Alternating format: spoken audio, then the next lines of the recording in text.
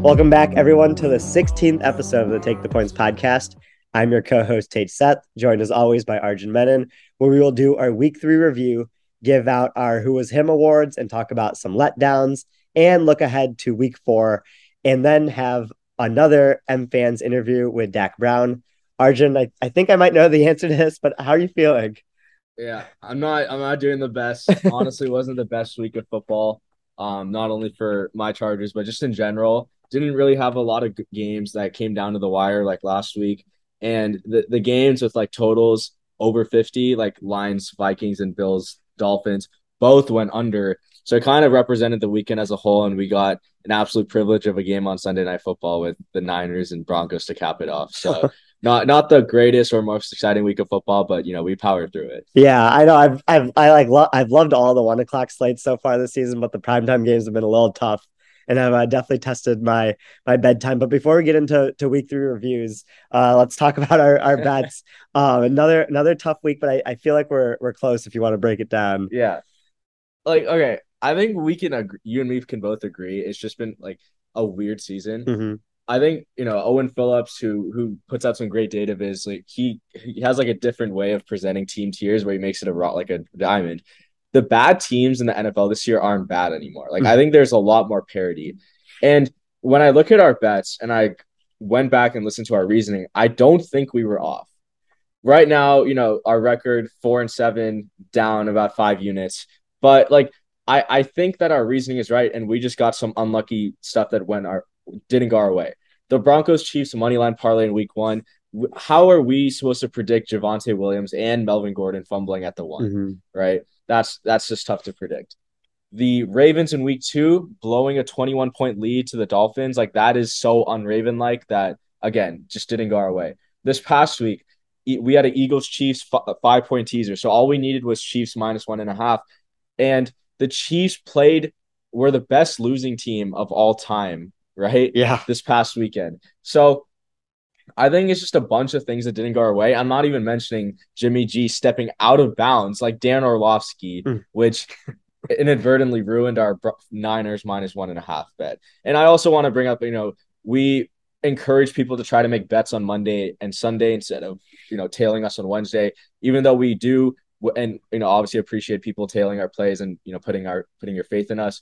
But midweek betting isn't as profitable as betting earlier in the week. So, just putting it out there, we aren't getting the best lines. Like if we bet Broncos +2.5 on Sunday night, that would have cashed, right? So just some things to keep in mind. But I still think our process is good. It's just the results haven't gone our way. Yeah, I think we'll get there. It's just been a little frustrating, but we'll hopefully improve. But we can jump into the slate here, and you touched on it, but Chiefs Colts we really have to start with, right? And like, here's the crazy thing: Patrick Mahomes finished with a 0.25 EPA per play, very good, like usual. Not good for Mahomes, but really good for most quarterbacks. Matt Ryan finished with a negative 0.05 EPA per play. But because of all the special teams errors that the Chiefs made in this game, the Colts came away winning it.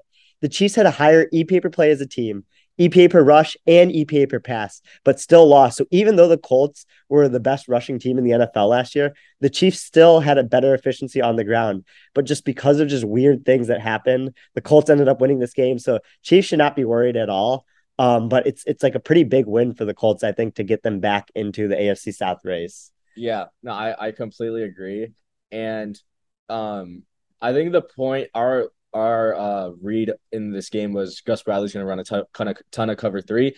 And I know there's some people on Twitter that were saying like the Mahomes versus Gus Bradley thing was overblown. Yes, Mahomes had 2 bad performances versus Gus Bradley and had 2 really good performances. But the lean and the read on this game wasn't just Mahomes versus Gus Bradley. It was Mahomes versus cover 3. Mm-hmm. Mahomes has the highest EPA per play versus cover 3 out of any quarterback since 2018, about 0.32 EPA per play, which is absolutely insane. The thing is, I didn't predict that Gus Bradley would actually adjust his defense.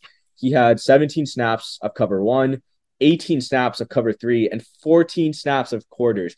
When has Gus Bradley ever switched to a split safety defense? Right? Like, again, that was something maybe we should have predicted, but based on Gus Bradley's history, it's not something that I was really looking at. So, props to the Colts, even without Shaquille Leonard, they managed to, kind of slow down the Chiefs, you can say. But I think the moral of the story is like a good special teams can like help you win a game, but a really bad special teams will lose you games, instead of like a really good special teams like being the reason you won. Yeah. No, that's a great point. And yeah, like the point about when Gus Bradley getting into quarters, like this is why Mahomes every year is the most important player in the league. Like defensive coordinators have to change their entire scheme that they're comfortable with just to face him. And the quarters plays did just enough, right? Like there's only 2.1 yards allowed per play when they got into quarters. So it gave the Colts just enough margin for error where when the Chiefs committed all the errors that you could commit, they were able to win. And like the fake field goal to me was like the most egregious of it, right? Like if you're not gonna kick a field goal, why do you not just send out the most dangerous quarterback of all time to attempt that 4th and 10 for you? Like, why do you trust your punter with little to no throwing experience to throw it? Like anyone who plays Madden a lot knows when you fake a field goal, they almost always miss the throw. So it was just really weird. Yeah, and Kevin Cole's adjusted score had the Chiefs winning this game, which ironic after what he tweeted out last week. But yeah, I expect the Chiefs to bounce back. They're still the favorites in the AFC West, all of that. So we can transition to Bills Dolphins, and I really, really want to hear your take on this because right now I think the Dolphins should be 1-2, and I think as much as I want to give, as much as I do give props to Mike McDaniel for changing the culture, high pass rate over expected, even for Shanahan offense, putting two in positions to succeed. I don't think this Dolphins team. ESPN had this team as the number one team in their power ranking, which I just don't understand how you can do that, especially when they're now 3.5-point dogs on the road in Cincinnati. So, Kevin Cole's adjusted score had the Bills winning 30-26. And when you think about what happened in that Bills game, the Bills fumbled inside their own 10. So the Dolphins got a touchdown simply because, they started inside the 10-yard line. The Dolphins couldn't get anything going on offense. Tua had 13 completions, and they still won the game, mind you.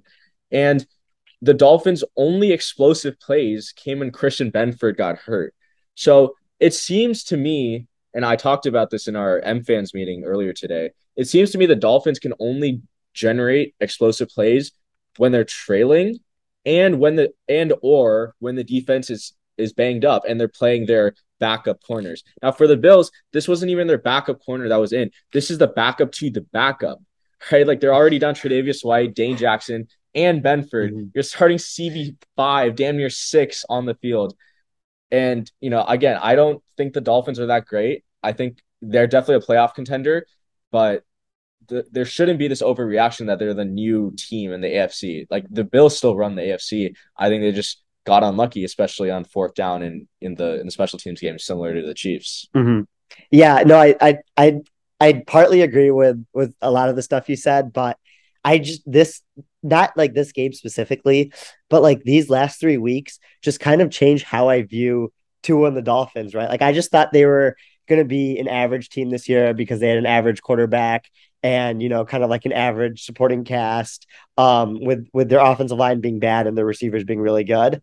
But even if they haven't deserved to win the Ravens and the Bills game, the Ravens and Bills are the two of the top 3 teams in the AFC, and they've hung with them like pretty hard. And like that's why I feel pretty good about the Dolphins going forward. And we can see that maybe the mid-tier of playoff teams in the AFC, like the Chargers and the Bengals, and like the a lot of people like the Broncos or Colts coming into the season, all those teams are not as good as we thought they would be because of different reasons.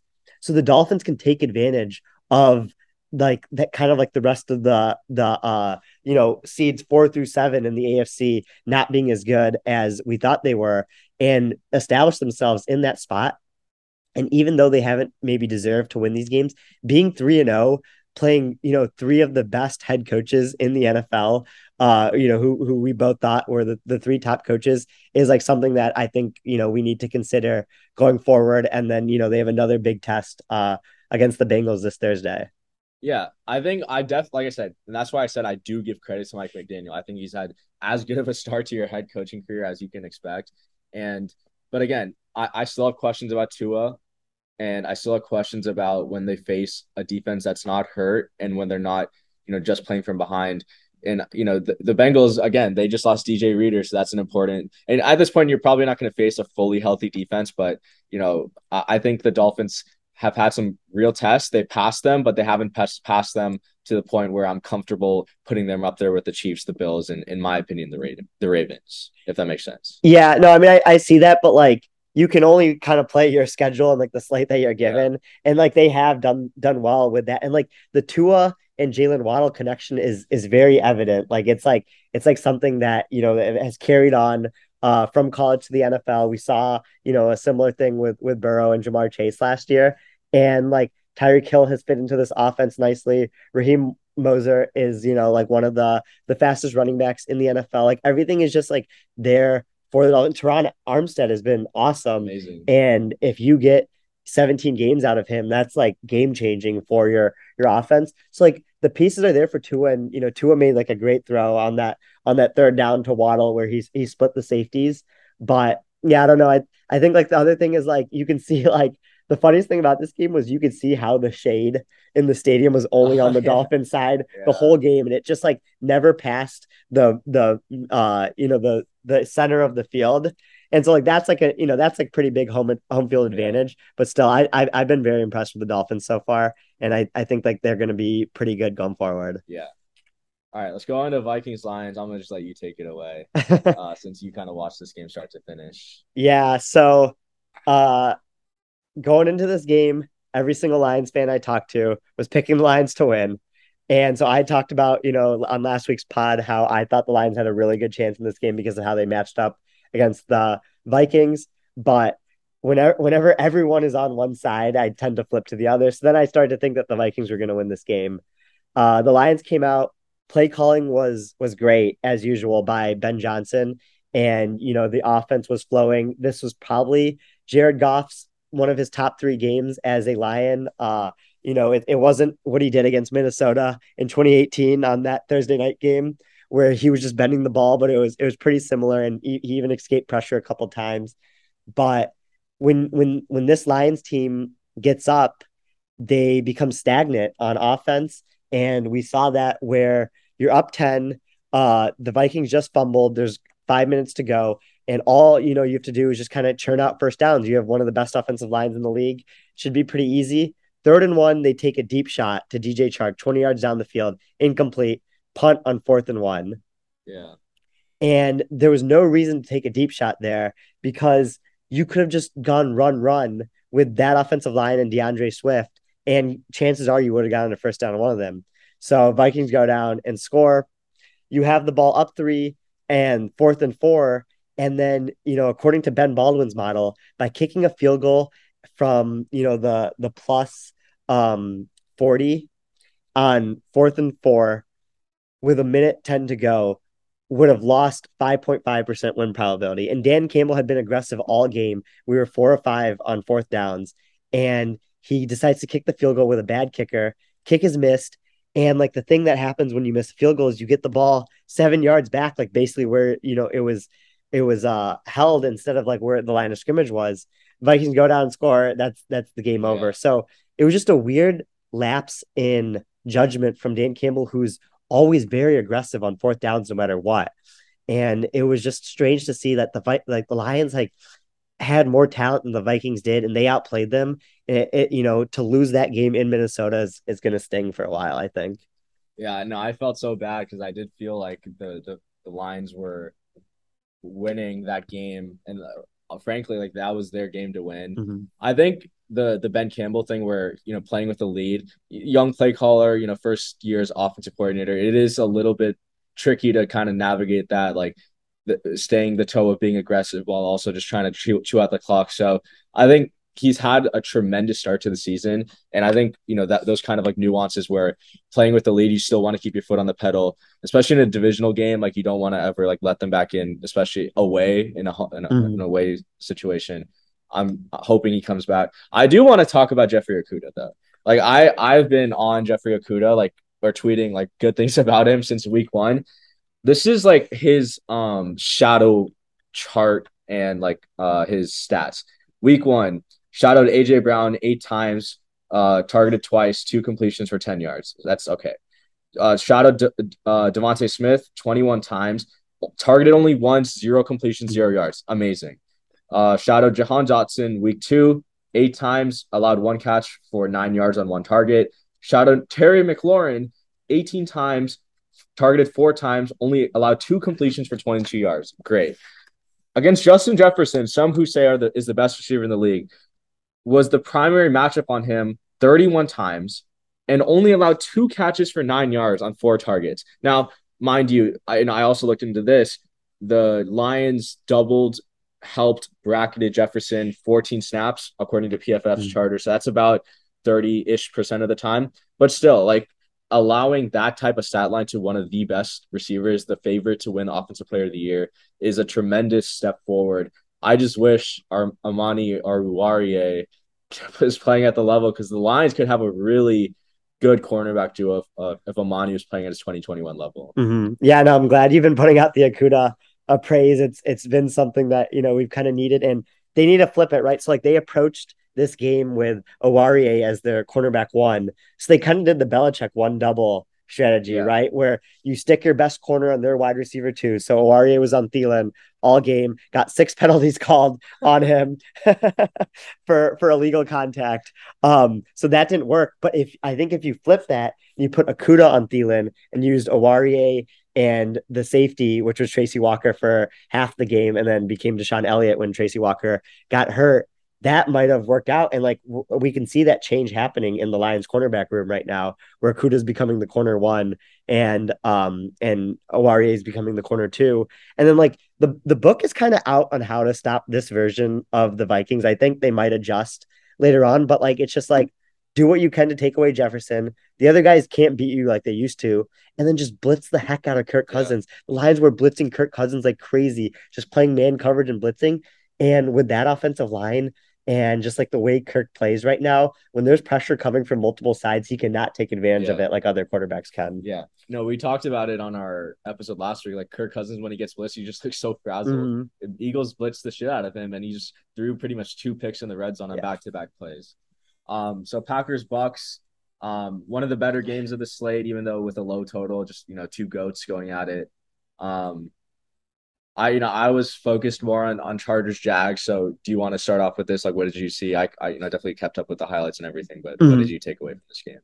Yeah, I think the Packers are going to be built like a team that just was going to grind out these 20-17 or 17-13 wins, because the talent is like clear for their defense, right? Like Quay Walker and Devondre Campbell is probably the longest combined wingspan of linebackers like to ever play together in the NFL. And you can see it when they're playing on the field together. They are just wrapping up players. They're getting their hands in the way.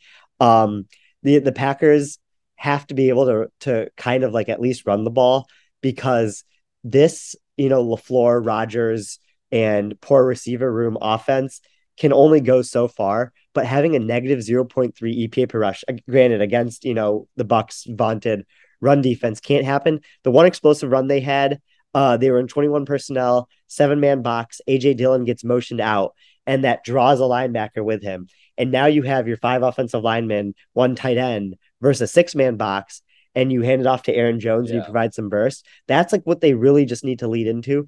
Can they get into 6-man boxes to run against? And it's really tough when you don't have wide receivers that can scare other teams. Yeah, I think so. I love that you brought up that play, because that is literally my favorite play of Mike LaFleur's offense. So Nate Tice, he says it's a split back zone run with a speed motion at the snap. So that's what gets the linebacker out of the box. So you have a wider box to run in. And with how good the Packers offensive line is with Bakhtiari and Elton Jenkins back, I mean, they're going to be able to run over anyone. Now, this might have been the best game in the NFL this season in terms of linebacking duos. Like Quay Walker and Campbell are Quay's still pretty young, but they're probably a pretty solid core. Devin White and Levante David are playing as good as any linebacker in the league right now. Like Aaron Jones and Dylan were grinding out for their yards, and I thought, from a betting perspective, I thought this was going to be a potentially like an Aaron Rodgers over attempts, over completions, because teams love the Bucks pass rate over expected faced is always positive because of how good their run defense is. So I was like, okay, a lot of checkdowns for Rodgers, a lot of getting the ball out quick, which is kind of what we saw. And at the end of the day, both teams were just super inefficient as an offense. Yeah, like on the Bucs side of things, like this feels like Brady's 2019 season with the Patriots all over again, where the receiving talent just isn't there, and like he just seems a little checked out. Like, how do you, if you're Tom Brady and you're, people talk about how much of a genius you are, how much situational awareness you have at all times. There is no way you should be taking a delay a game on a 2-point conversion that could potentially tie the game and take it into overtime. Like, I just don't get how that's possible for him to do that. And it happened in this game, and it should have been a delay a game on the final play before the 2-point conversion too, and Aaron Rodgers called that out in the post game interview too. So it just seems like the Bucs, once they get healthy, they could be one of the the NFC contenders, and they should get healthy eventually. But this iteration of the Bucs right now is not a good team. Yeah, and I think the last thing I want to say about this, I think the Packers are probably the worst matchup for any veteran quarterback, because most good veteran quarterbacks take advantage of the defense's weakest link. But the Packers don't have any weak links in their secondary. Jair's, top 10. Eric Stokes is like pretty much average, above average. Like, he'll hold his own. Rasul Douglas is coming off pretty much an all-pro season. Darnell Savage is, he's okay, definitely above average.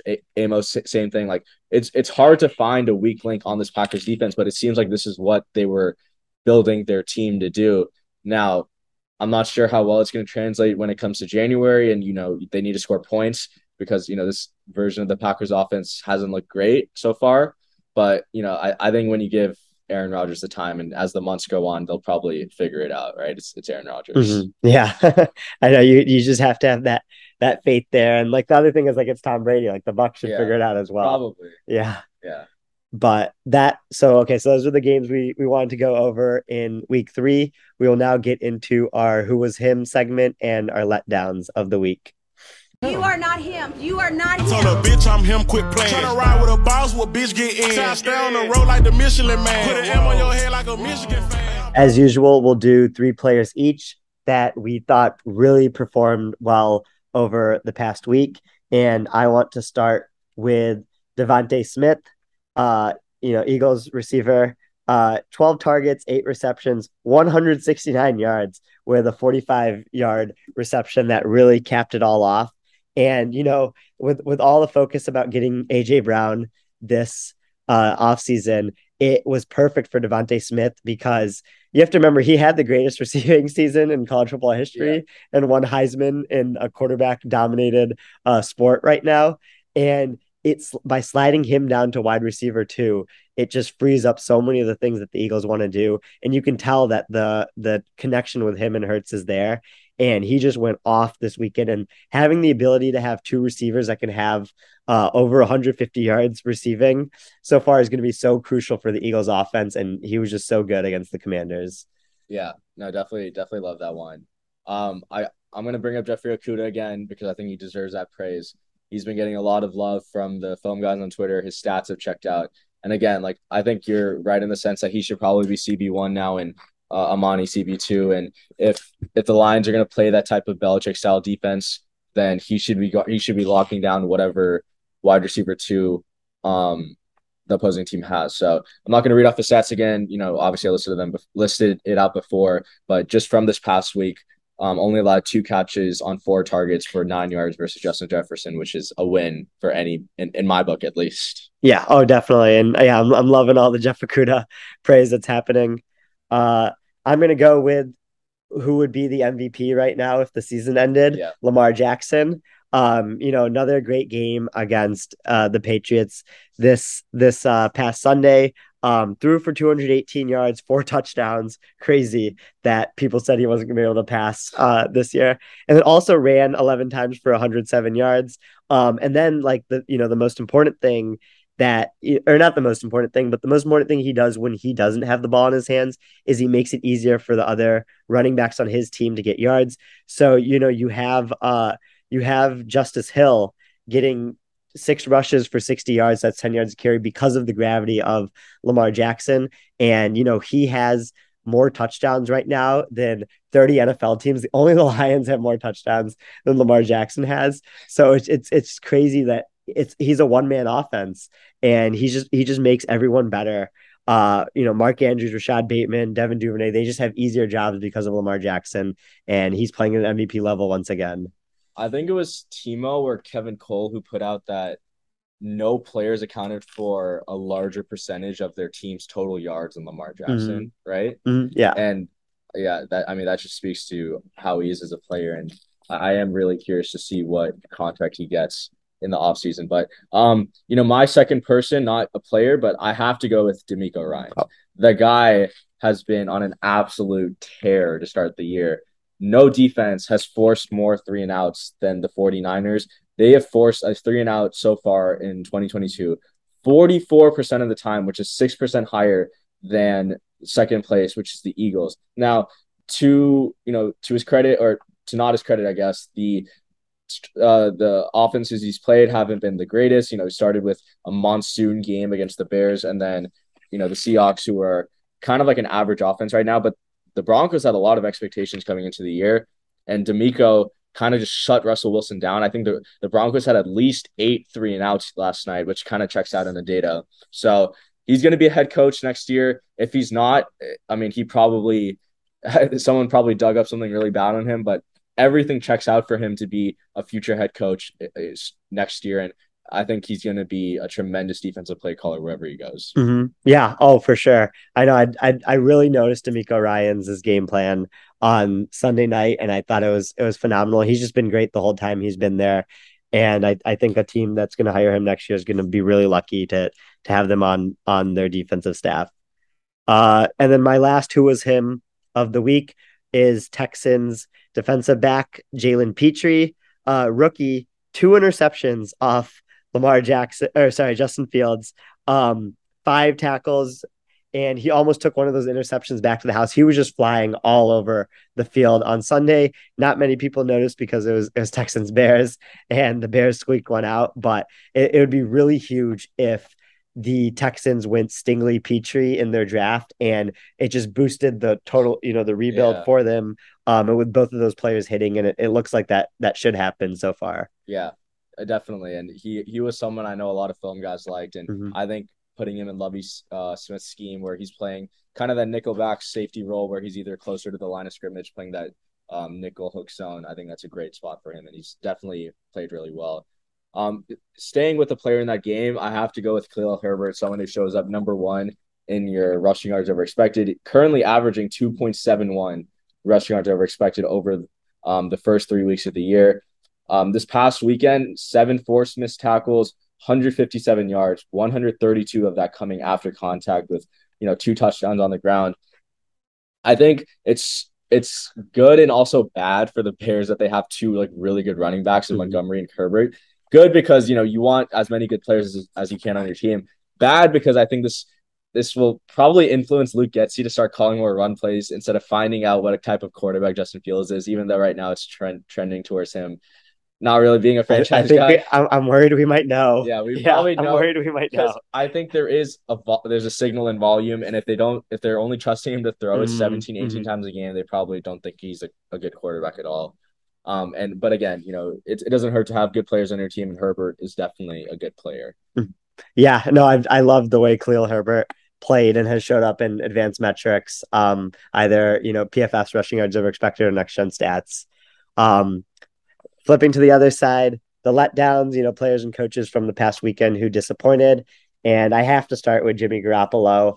Negative 0.33 EPA per play, which is the 10th percentile amongst all starting quarterbacks in single games. And what's really disappointing to me about Jimmy Garoppolo is even though he actually hasn't played well himself, like he hasn't played amazing, he's always been able to have really high efficiency and production if you use traditional stats like yards per attempt, or if you use advanced stats like EPA per play. For him to come in his first game after having a whole week to get ready for it and play that poorly and pull an Orlovsky and just make, mistakes all the time, it was really disappointing to see. And like the thing that we forget about Jimmy Garoppolo is we talk so much about how Lance is going to have so many bad moments and so many good moments. Jimmy G has a lot of those bad moments, like maybe not as much as Lance would have had, but he has a lot of those like just like mind numbing decisions and inaccurate throws from times. And the offense started off like looking okay, and it just like fell off a cliff as the game went on. And it looked like, someone who just wasn't ready to play and be a starting quarterback again. That's not what you want to see from Jimmy G right now. Yeah, it's so tough because there's so many throws where he was behind Deebo Samuel or Brandon Ayuk that they had to adjust. And while they were able to still catch some of them, it definitely puts a dent in an offense where, a lot of it's supposed to be yak generated by accurate passes. And when you're not accurate, it kind of limits that.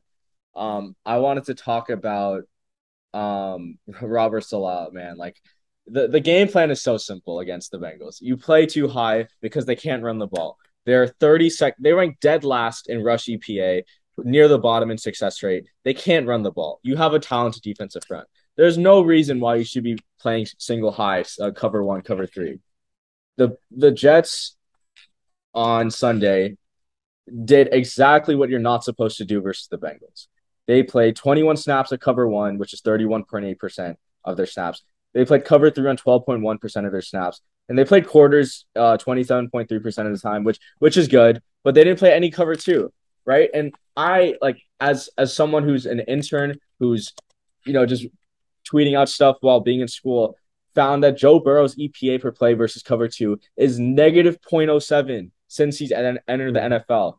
Me, right? Like, that is the only coverage he has a negative EPA per play on, and you run that one time, like that is a problem, right? Like if you're not attacking his weakness because you're so hell-bent that your coverage is better than their offense, I think like I don't understand the reasoning behind that, because I think offense dictates success more than defense does, right? So if Joe Burrow is averaging, 0.05 EPA versus cover 3, which is okay, but 0.21 EPA versus cover 1, why are you running those coverages? You should be trying to run the coverages that he sucks versus. And like, you have a whole week to install this game plan. It's not like it's a short week like Miami's on right now. You have a whole week to practice cover 2 and stuff.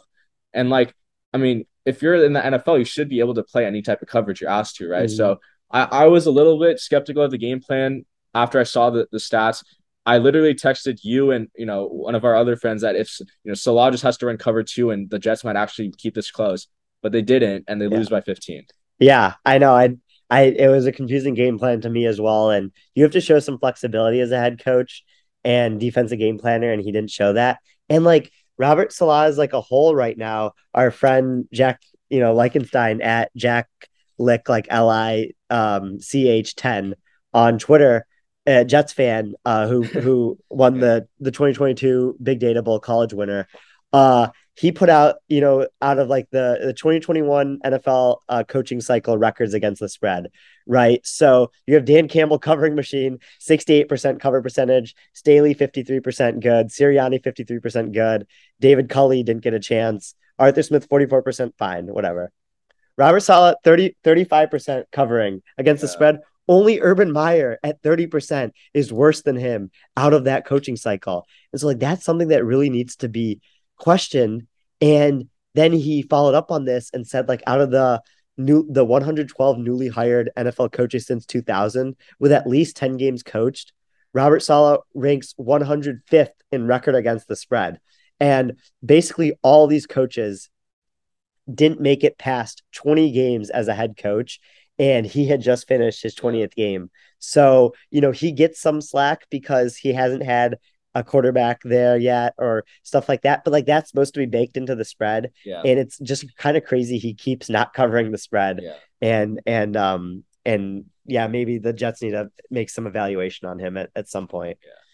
Wasn't expecting to do that long of a segment on Robert Salah, but you know, it needed to be mentioned. Yeah, it needed to be mentioned. Yeah.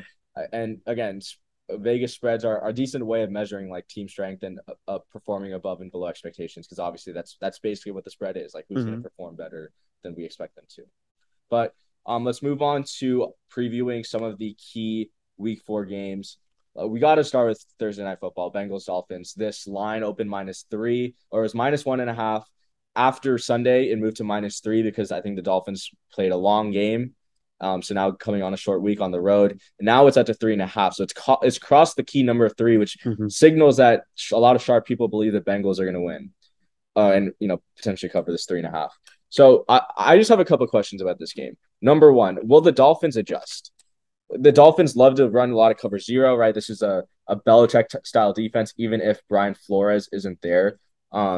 Josh Boyer has shown a lot of creative defensive looks in the past, especially with Brian Flores. But if he blitzes the Bengals, he's going to get cooked. No, you can't blitz the Bengals. You can't play cover 0 against the Bengals. Joe Burrow is going to eat that alive. For as much shit as I give him, he does well versus the blitz because he has the playmakers to get open immediately. So, so far in 2022, no team has blitzed or sent a cover 0 blitz more often than the Dolphins, send it about 14.6% of the time. And they love to sit in cover 3 and cover 1 as well. So they play a lot of coverages that the Bengals like to see and perform well under. So if they adjust, maybe they could see some success. But I think as of right now, I lean the Bengals because they beat the coverages the Dolphins like to play the most often.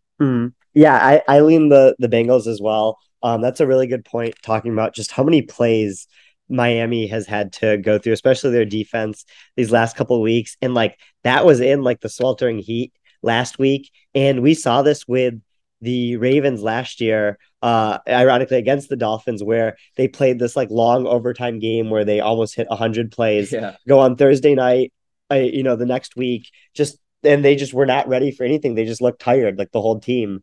And it's just a lot to recover from. You have to go on the road into Cincinnati, and like the Bengals are finding their step. Like this is what we talked about last week, that like they're going to be fine. The receiving talent is too good for them not to be fine. So I think like the Dolphins coaching staff, while they're smart, it's going to be tough to stop, when Tyler Boyd got 105 yards.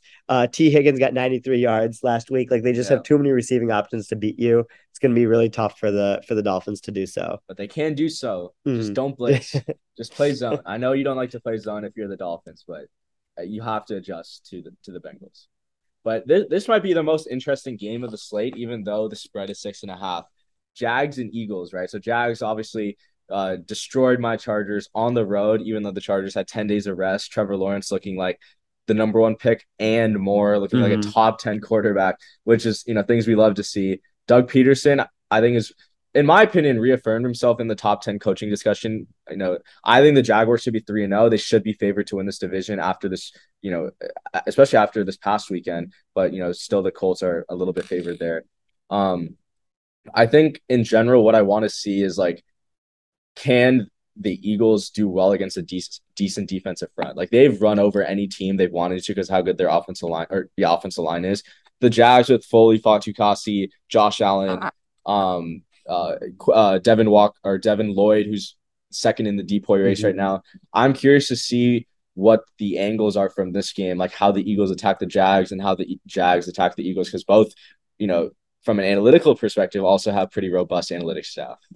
Yeah, and like that's like the thing that stood out to me from Jaguars Chargers is like you can tell their 4th down decision making, and like we always get like flack for focusing too much on 4th downs, which we do, but like 4th down decision making is important because you can see how it spreads to other areas on your team, right? Like there was no hesitation for the Jaguars when they got up on that 4th and 1 and handed off to James Robinson. They took advantage of a Chargers defense that only had 4 defensive linemen on the field for that run, and it went off for a 40-yard touchdown.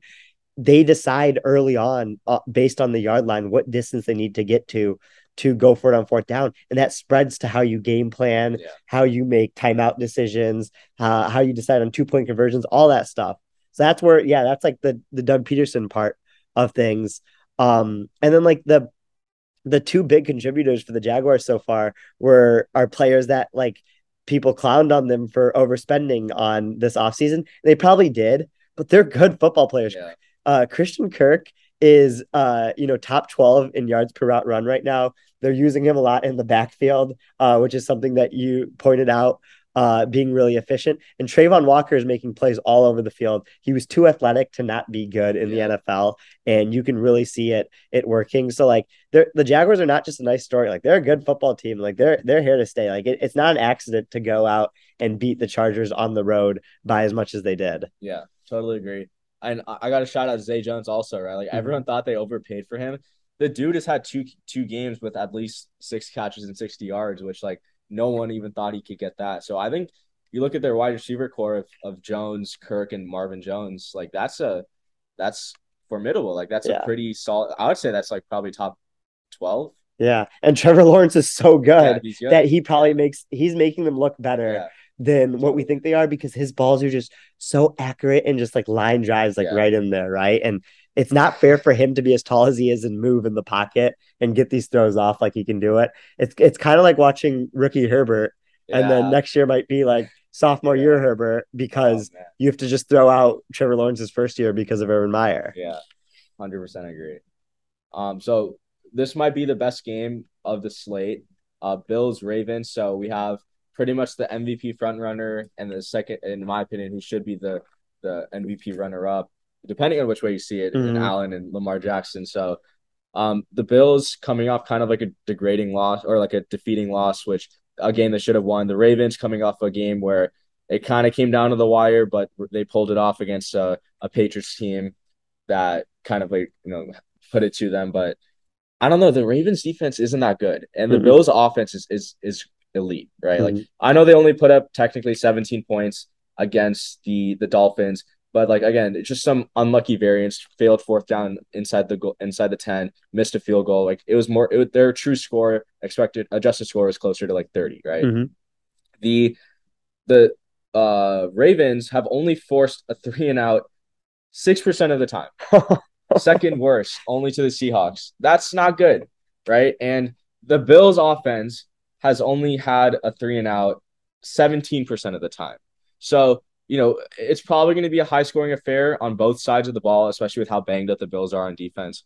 But I'm really excited to see what should be, a game that could have massive implications for the MVP market. Yeah, it's a shame this game's at 1:00 when the rest of them. They gotta figure out how to flex this somehow. But I'm so excited for this game.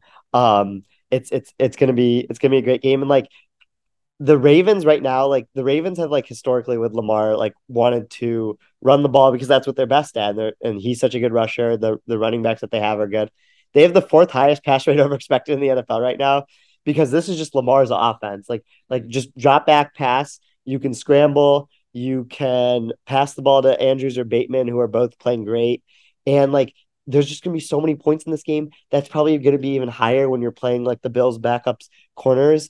And on the flip side of things, the Josh Allen was involved on 75 of the Bills' 90 offensive plays last week.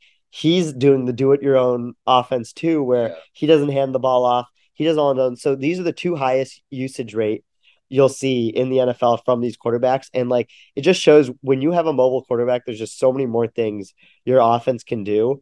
And like both of these quarterbacks could put up, above 28, up to 35 even, just with the way that they're playing and the way that their defenses that they're facing against aren't playing. Yeah, I'm really curious to see what the defensive game plan is. Like, if you're the Bills, you probably are going to run a lot of zone because that's what they like to do. But do they add an extra guy to the box? They're smart enough to know that adding an extra guy to the box probably hurts your defensive EPA per pass, or like how you stop the pass, right? So a lot of moving parts, and again, like a battle between 2 of the smartest, if not the smartest teams in the NFL. Okay, Chiefs, Bucks. I believe this is Sunday night football, right?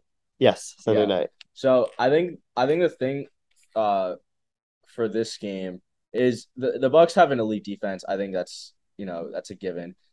So it's so weird, but the teams have loved to play cover one against the Chiefs this year. No team has faced cover one at a higher rate than the Chiefs, 32.8% of the time. And it's so funny because in the past you couldn't play man against the Chiefs because of Tyreek, but because no one can separate on this offense except for Kelce, teams can match up well. They can bracket Kelce on one side and then just say, okay, we'll man up with you on the other. And they can win a majority of the time. Like, that's what the Colts did. They didn't just play cover three. They said, okay, our players are better than your players on the outside and like even in the slot. And we will beat you by playing man, which is something you couldn't say about the Chiefs in the past. And the Bucks have the personnel to do that. Like Levante David on Travis Kelce is going to be an absolute popcorn show. Carlton Davis, Jamel Dean are probably going to lock up MVS and Juju, right? So to me, it comes down to in this game who's going to make the least mistakes. And, the Chiefs special teams gaffes probably aren't going to happen again. I'm pretty sure they already like released their kicker and stuff. So it's going to come down to like who makes the less amount of turnover worthy plays, who has less penalties, things of that nature, because I think it's going to be more of a defensive struggle than an offensive shootout. And like that, this game kind of summarizes where the league is at as a whole right now. Things just seem more difficult for offenses, especially these heavy passing offenses, than they used to be. Like 2020 was like the peak of offensive football that we've seen. You just have all these quarterbacks just slinging it around, explosive plays, everything like that. The Chiefs offense is still really good, but it just doesn't seem easy for them anymore. It seems like they have to grind out 6-7 yards.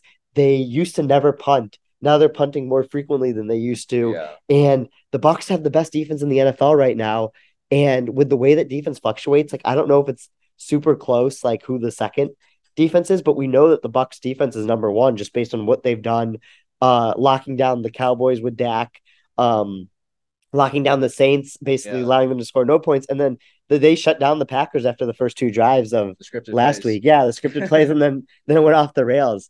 So if the Chiefs can find a third receiving option that isn't Travis Kelce, Juju Smith-Schuster, because you don't want to use Clyde Edwards-Helaire in that realm because he can add value by being in the backfield and trying to keep an extra defender in the box. They can be fine in this game, but it just seems like it's going to be a grind for them to put up points. Question: do you think Bowles just runs back his Super Bowl game plan against the Chiefs this time? I don't think so, because I think Tyreek Hill changes a lot of the way that they're going to defend that. But there are going to be elements that are similar. But Bowles was able to do that because that's when the Chiefs' offensive line was bad. So rush 4 or rush 3. So now like it changes where their weaknesses are, right? So you can maybe put a little bit more pressure by rushing 5 instead, and like that game changed like the way the Chiefs like team built, right? But I do like where that thinking's coming from. I think if they were to blitz, which we saw the Chargers do that a decent amount and get some success, you have to send some type of fire zone or some zone blitz instead of a man blitz, because I think Reed will scheme up something against a man blitz. But they rush 5 and play like cover 3 or cover 2 behind that, I think they could have some success. But again, that's me just guessing. We're not film people. So but like all it takes is like the data shows is like Mahomes is just gonna have to grind out these like short yard gains. But their offense is going to be worse than, like 2 years ago. All it takes is just 2 explosive plays. And like, that's like the second most important thing other than your offensive EPA per play for determining what your final score is going to be. If you make like a model to do that, explosive play rate is so crucial. And that's all it's going to take for the Chiefs to blow this game open if they're able to.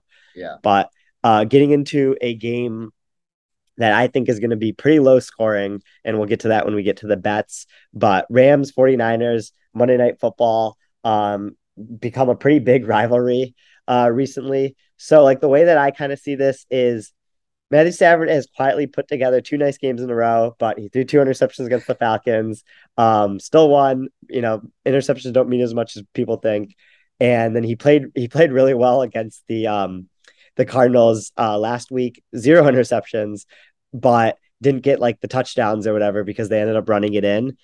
And like people still have that perception of his opening game that's kind of sticking with him. But this Rams offensive line is really bad. Yeah. And they don't have they just can't get to any of their 7-step drop back concepts that were so effective last year, or their 5 wide concepts. It's a lot of screens right now. It's a lot of, it feels very 2020 Rams offense where things are just not clicking. And you do not want to see the 49ers defensive line when your offensive line is not playing like this. And you need to just get the ball out quickly and just try to, there's not going to be any explosive plays. Like they're just not able to get into that. You're just going to have to hope Higbee and Kupp can get, 5 yards after the catch on like 1 or 2 yard passes. And then maybe Allen Robinson can get like a back shoulder fade or something. I gotta say, I don't think Higbee's going to be a factor at all. The just from a, like, okay, I have looked at like fading tight ends against the Niners because the Niners have allowed the least receiving yards to tight ends. So this is going to be a Cooper Kupp, Allen Robinson game. And damn, you better hope that Skoranek is able to do some shit from the fullback position. But yeah, like I agree with you. This is probably going to be a grinded out game. The Niners are just a D-line factory. Like Nick Bosa has been tremendous this year. Ebukam, even though he like was just a rotational guy at the Rams, it's going to be his revenge game, and playing next to Nick Bosa, and they should have Arik Armstead back against a pretty weak Rams interior. So Shanahan is kind of owned McVay the past couple of years. Our friend George Tahiri likes to joke about that on the forecast, but yeah, it's going to be really interesting to see how these two coaches game plan against each other, because we've seen this matchup play out so many times, and both offenses are clicking a little bit, but this is a game that's probably going to be more of a defensive struggle. Definitely agree. And yeah, like both offenses like have like series of series where they'll actually put up some points, move the ball. But and we can get into our bets of the week here. I have Rams 49ers under 42.5. And that's just because like these offenses haven't shown that they've been able to sustain multiple drives where they've been scoring touchdowns like we've seen from them in the past. And these are defenses that are playing really, really well. Like the Rams defense, again, they have probably the best, defensive line in the NFL, as usual when you have Aaron Donald. But it's just crazy that these defenses just keep churning out players no matter how much coaching talent, player talent that they lose. And the offenses are struggling right now. So I think that, it's going to be really tough to see both of these offenses score over 21 points each. Yeah. I definitely agree with that. I love that bet. And I'm not one to agree with this trend, because one of my bets is actually fading the trend, but there's been a thing, I don't know if you've seen it, called primetime unders, where it's just a trend where like games go under in primetime like 62% of the time. So, it's a trend that's profitable the past couple of years. You don't want to be just trend betting, because those things never, eventually they'll regress to the mean, and the books will compensate for that. But I guess I can just like counter that. I think one bet I like, Dolphins Bengals over 47. Again, we talked about it in our analysis for this game preview.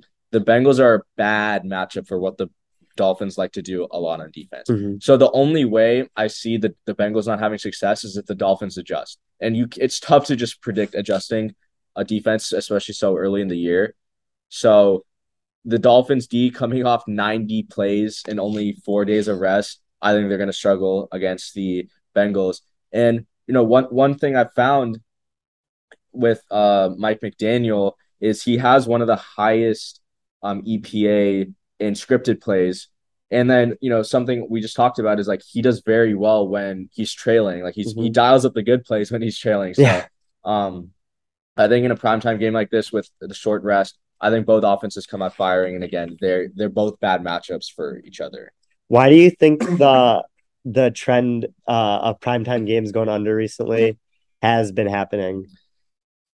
That's a good question. I'm not too sure. Maybe it's because the offenses are just bad. Like we haven't had like a really good game, like the Dolphins and Bengals. Like last week was Browns Steelers. We had Cowboys Giants, right?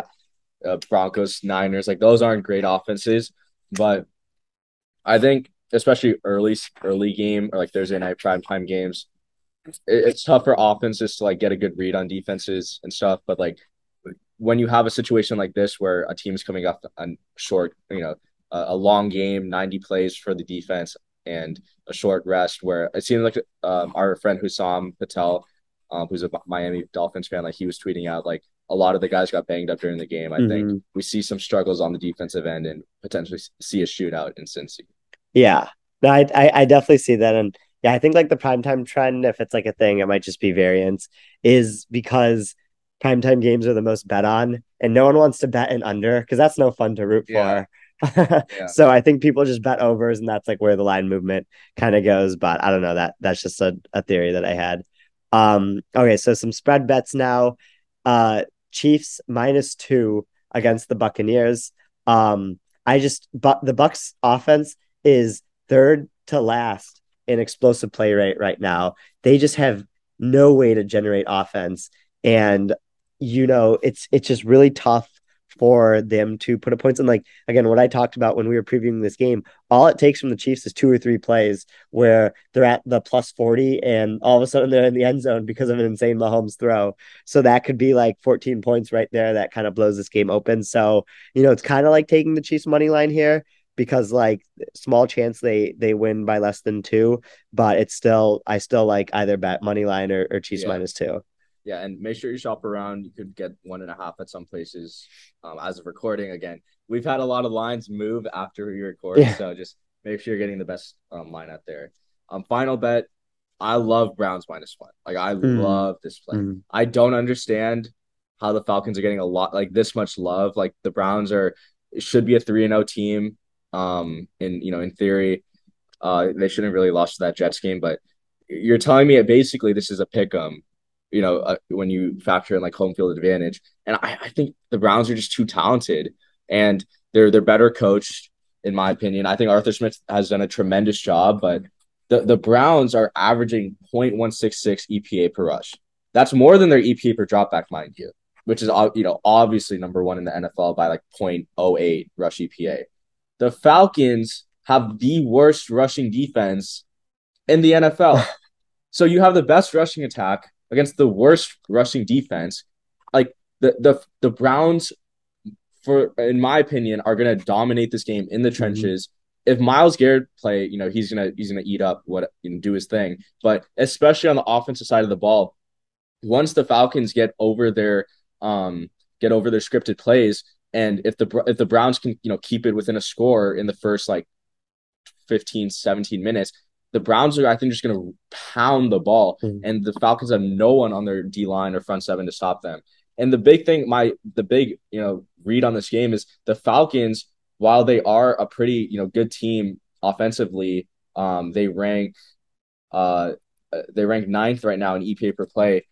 They're really consistent. 49.2 success rate, which is 3rd, which means they aren't generating explosive plays. And when we look at the Browns defense, they're really bad at stopping these explosive plays. Like that's how they get beat. If the Falcons can't generate the explosive plays and they're just a super consistent team, I think the Browns defense will eventually stop them. So I like Browns -1. You can take the money line just to be safe, but this is a bet I really liked. Yeah, no, I love this bet. I feel really good about the Browns. And, when we talk to Dak Brown here next, we're going to get into that with him too. And I wrote up Browns Falcons over 48 for PFF. It moved up to 49.5 now. So already got closing line value there. And like when there's a game with a lot of points, you're going to want to take the better offense and the better team to cover, because like there's a wider range of amounts that they can win by. And so when this is probably going to be a very high scoring game because of all the things that you laid out, we can see the Browns winning by a lot there. Yeah. So those are our 4 bets for the week. I had a lot of fun, reviewing week 3, talking about week 4 and dishing those out. And we will now jump into wait, what do you want to make our bet of the week? Bet of the week. I like your reasoning for Browns -1. I feel like that's gonna be the one. You really convinced me when we were going through it. Yeah, you really convinced me when we were going through it. -1. Bet of the week. Faith with Stefanski, Nick Chubb. Yeah, the promised land. Yeah, we are 0-3. We are breaking the streak. Yeah, Browns -1. Yeah, this will be the week. Betting against the Falcons is usually good. Not this year so far, but this is when it'll happen. So now we will jump into our interview with Dak Brown.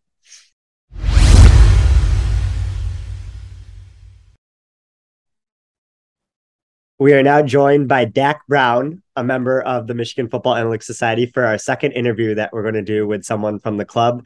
Dak is a contributor at the 33rd team and also has some other cool projects that we're going to get to. Dak, how are you today? I'm good. I'm good, man. I appreciate you guys for having me on. I'm a Browns fan, so I appreciate you having me on this week and not last week because I did not want to talk about the Jets today. Yeah.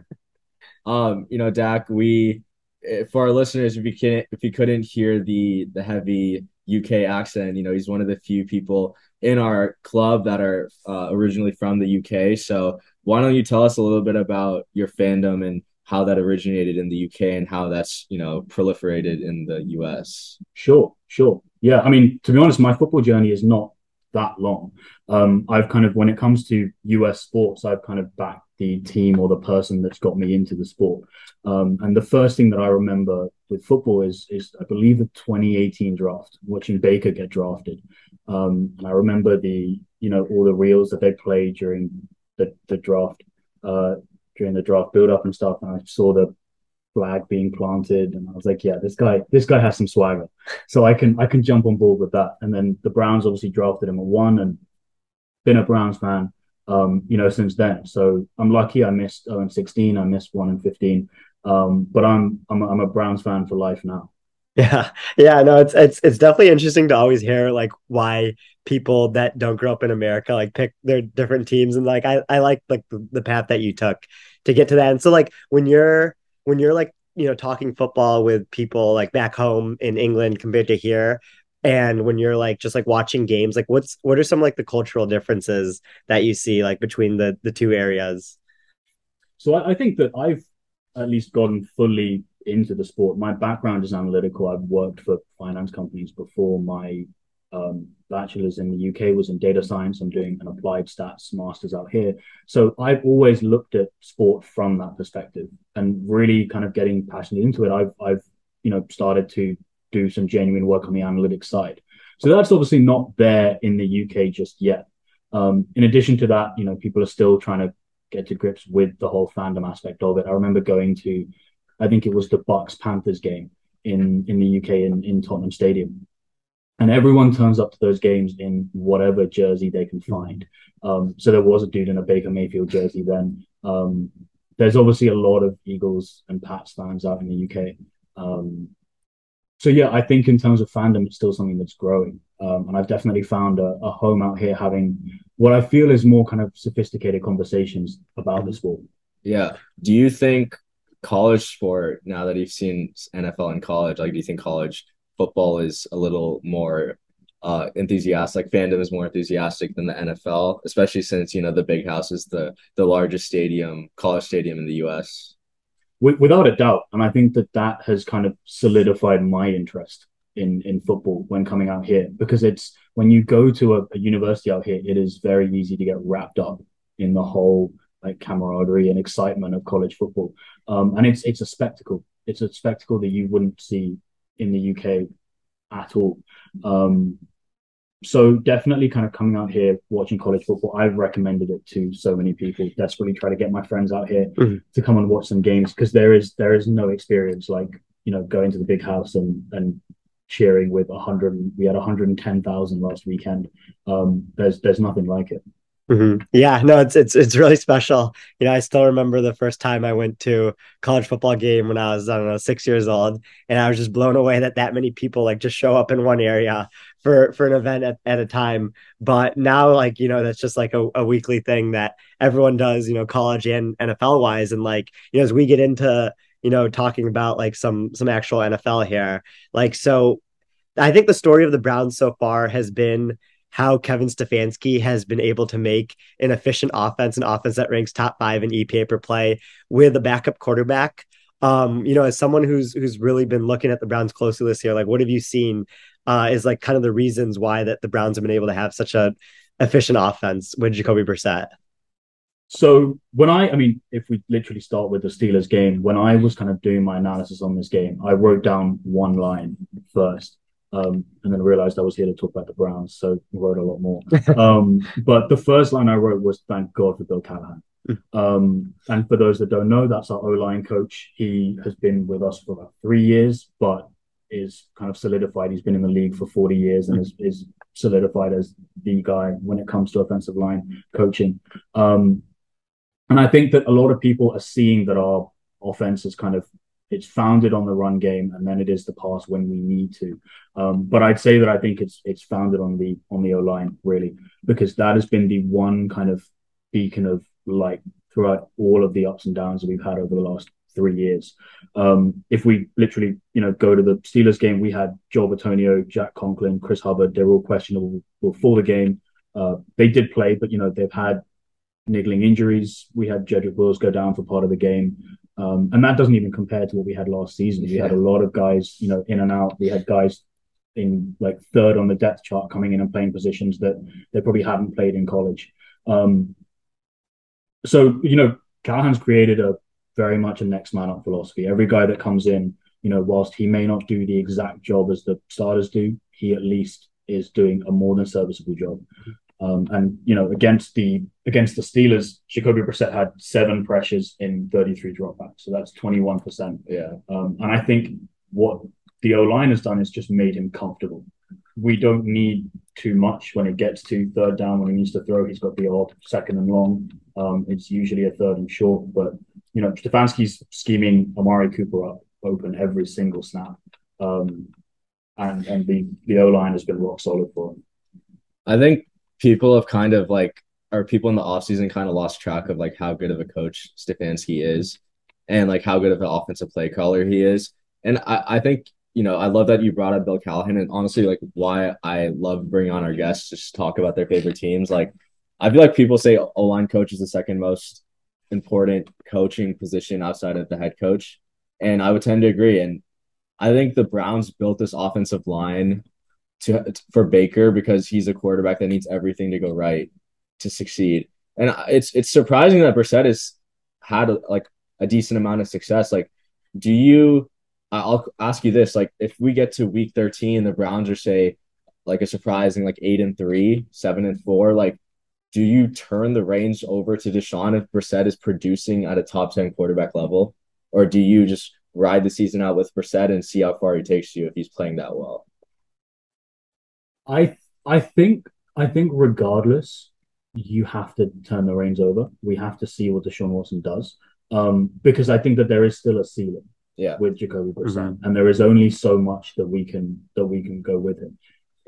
Even if playoffs are out of the question, it'll be good for Deshaun to get some snaps in, and just get used to this offense for sure.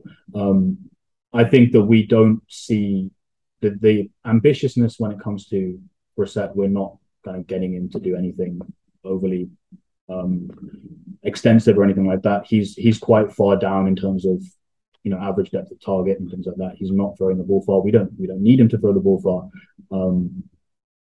But I think that when we need someone to really be dynamic on their own, and that will happen later on in the season, especially going into the playoffs, we need the quarterback that we paid $200 million to as well. Yeah, no, I agree with that. I do think you have to see what Deshaun has to offer. But the rust factor could be there. He hasn't played football. This will be almost 2 years now for him where he's playing at a competitive level. And we've kind of seen that with Russell Wilson this year, right? When you don't play in the preseason and you have all these new pieces around you and you have a first time head coach who's also doing play calling, that's some of the issues that could pop up when you don't have any live reps with them. That's why the Broncos offense has gone off to a slow start. What are some things that you've seen with Russell Wilson in Denver so far? So it's interesting. I was watching that was kind of one of the main games that I watched, obviously, this weekend. And it seems like wherever he goes, he can't seem to escape a really bad O-line. He was under pressure. I think it was 40% of his dropbacks on the weekend. And it kind of got me thinking about an interesting study on kind of time to throw versus pressure rate and performance. So it's something that we need slightly more developed stats for. We need kind of time to throw on every snap. But it would be interesting to see how the time to throw is affected over the course of a game or over the course of the season as a quarterback maybe starts to lose some faith in his offensive line. So, if he's looking more and more jittery as the game progresses, it's probably because he's getting pressured more and more. And an extension of that study is then, how is the head coach understanding that, realizing that, and then starting to change his schemes? So is the average depth of route then reducing for that in order to help him kind of slowly move up the field as opposed to just taking these pot shots deep? And to be honest, on Sunday night, it wasn't all his fault. There were some really poor drops from the receivers as well. So it definitely wasn't all on him, but he still looks a little bit unsure. And maybe he came into this Denver team expecting a better O-line than he got, and is now kind of readjusting and thinking, I'm basically playing like I'm in Seattle, but with a different color jersey and in a different location.